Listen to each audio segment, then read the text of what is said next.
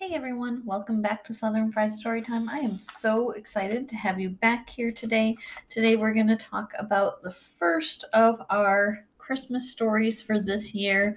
Um, I know some of you may count last episode where we talked about the Hulda just because you think of Icelandic stories as kind of being wintry and festive by nature, but really, this is the first kind of official Christmassy Christmas story to kind of start off the season. And then drinking my ginger tea here.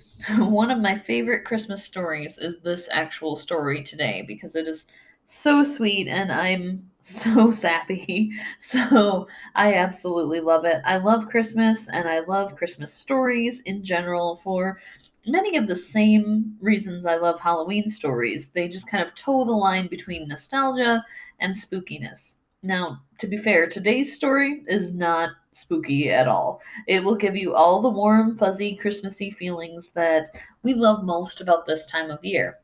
But Christmas stories were historically ghost stories, even and perhaps especially before Charles Dickens wrote A Christmas Carol.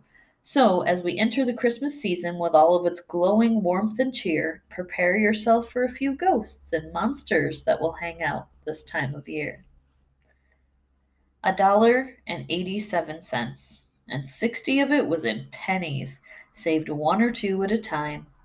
Della counted it 3 times, but it never multiplied. She had had to haggle and pinch for every penny, but it was not enough, and tomorrow was Christmas.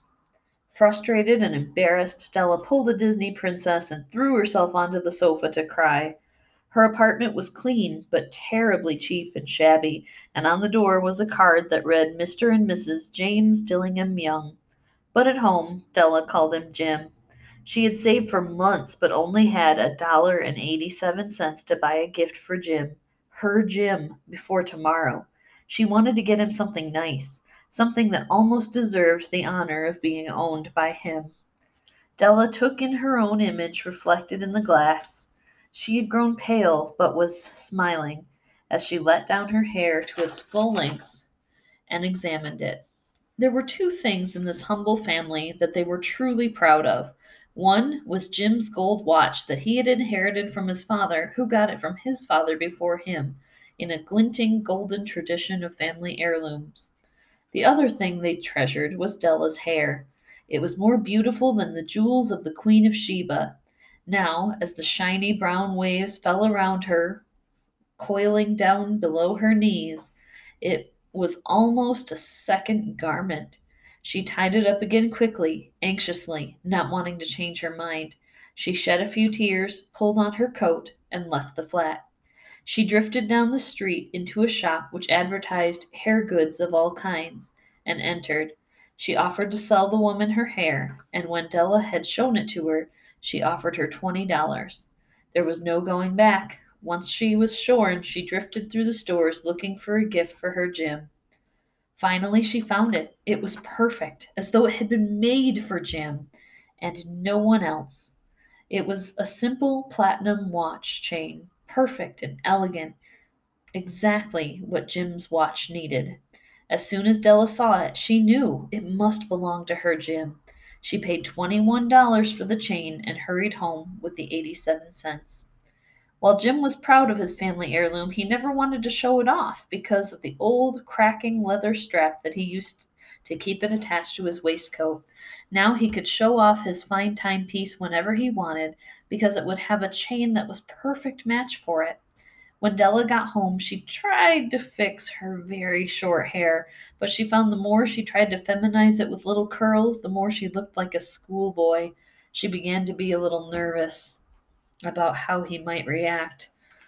At 7 o'clock, the coffee was done and the pork chops were almost ready. Jim was never late. She fiddled and fidgeted with the watch chain in her anxiety until she heard footsteps on the stairs. She felt the blood drain from her face and she said a desperate prayer. Please, God, please, please, please make him still think I'm pretty. The door opened and there was Jim, looking stressed and tired. He was only 22 and already the head of a family. He felt that responsibility very deeply. He needed a new coat. He looked up from the door after he closed it and froze as his eyes fell on Della. He stood still as a statue with an expression she had never seen before, one that she could not read, and it terrified her. It wasn't at all what she had been prepared for. She circled the table around towards him as he stood in stunned silence.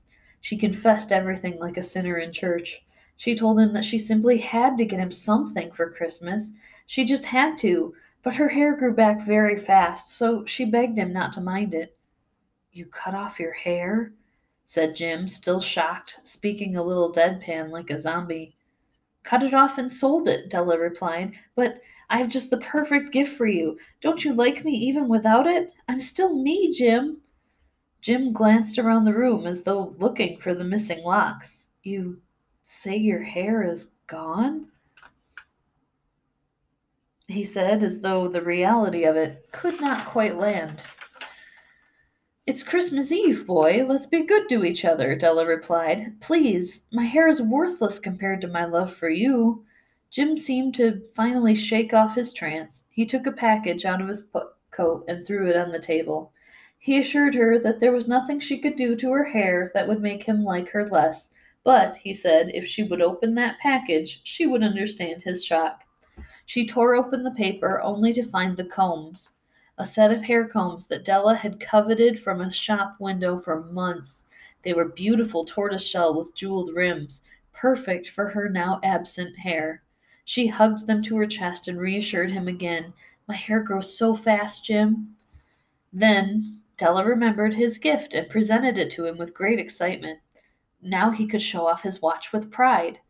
Jim collapsed on the couch and asked Della, I'm trying not to laugh, guys, I'm sorry, and asked Della if they could put their gifts away for a while. They were far too nice to have them out now. He turned and looked at her, smiling. "I sold the watch to get the combs, Dell," he said. "Let's have some dinner." I love that he's focused on food right now. O. Henry then compares the sacrificial gifts to the gifts given to the baby Jesus. Pessimists will say that the story was pointless or a waste because basically they both kind of sabotaged each other in getting gifts for each other. But again, I'm sappy, and I say they missed the whole point.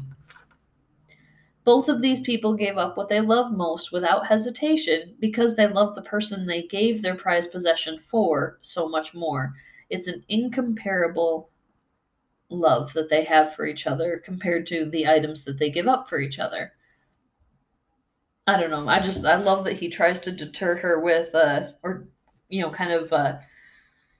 don't know if deter is the right word, kind of distract her with well, why don't we look at our gifts later because they're too nice to take out and examine right now. And he's trying to kind of hedge around the whole yeah, I don't want to show you my watch because I don't have it right now situation. It's like a little boy thing to do from this grown man, and it's also kind of funny when you consider that he knows before Della the irony of the whole situation. And so the fact that he just kind of sits down on the couch like, well, that's a thing that we did. I don't know. I like this couple. I think they're cute. I think they're funny, and I hope you love the story. Obviously, I'm not the only one who does because it's lasted for so long, and I hope you enjoyed hearing about it today.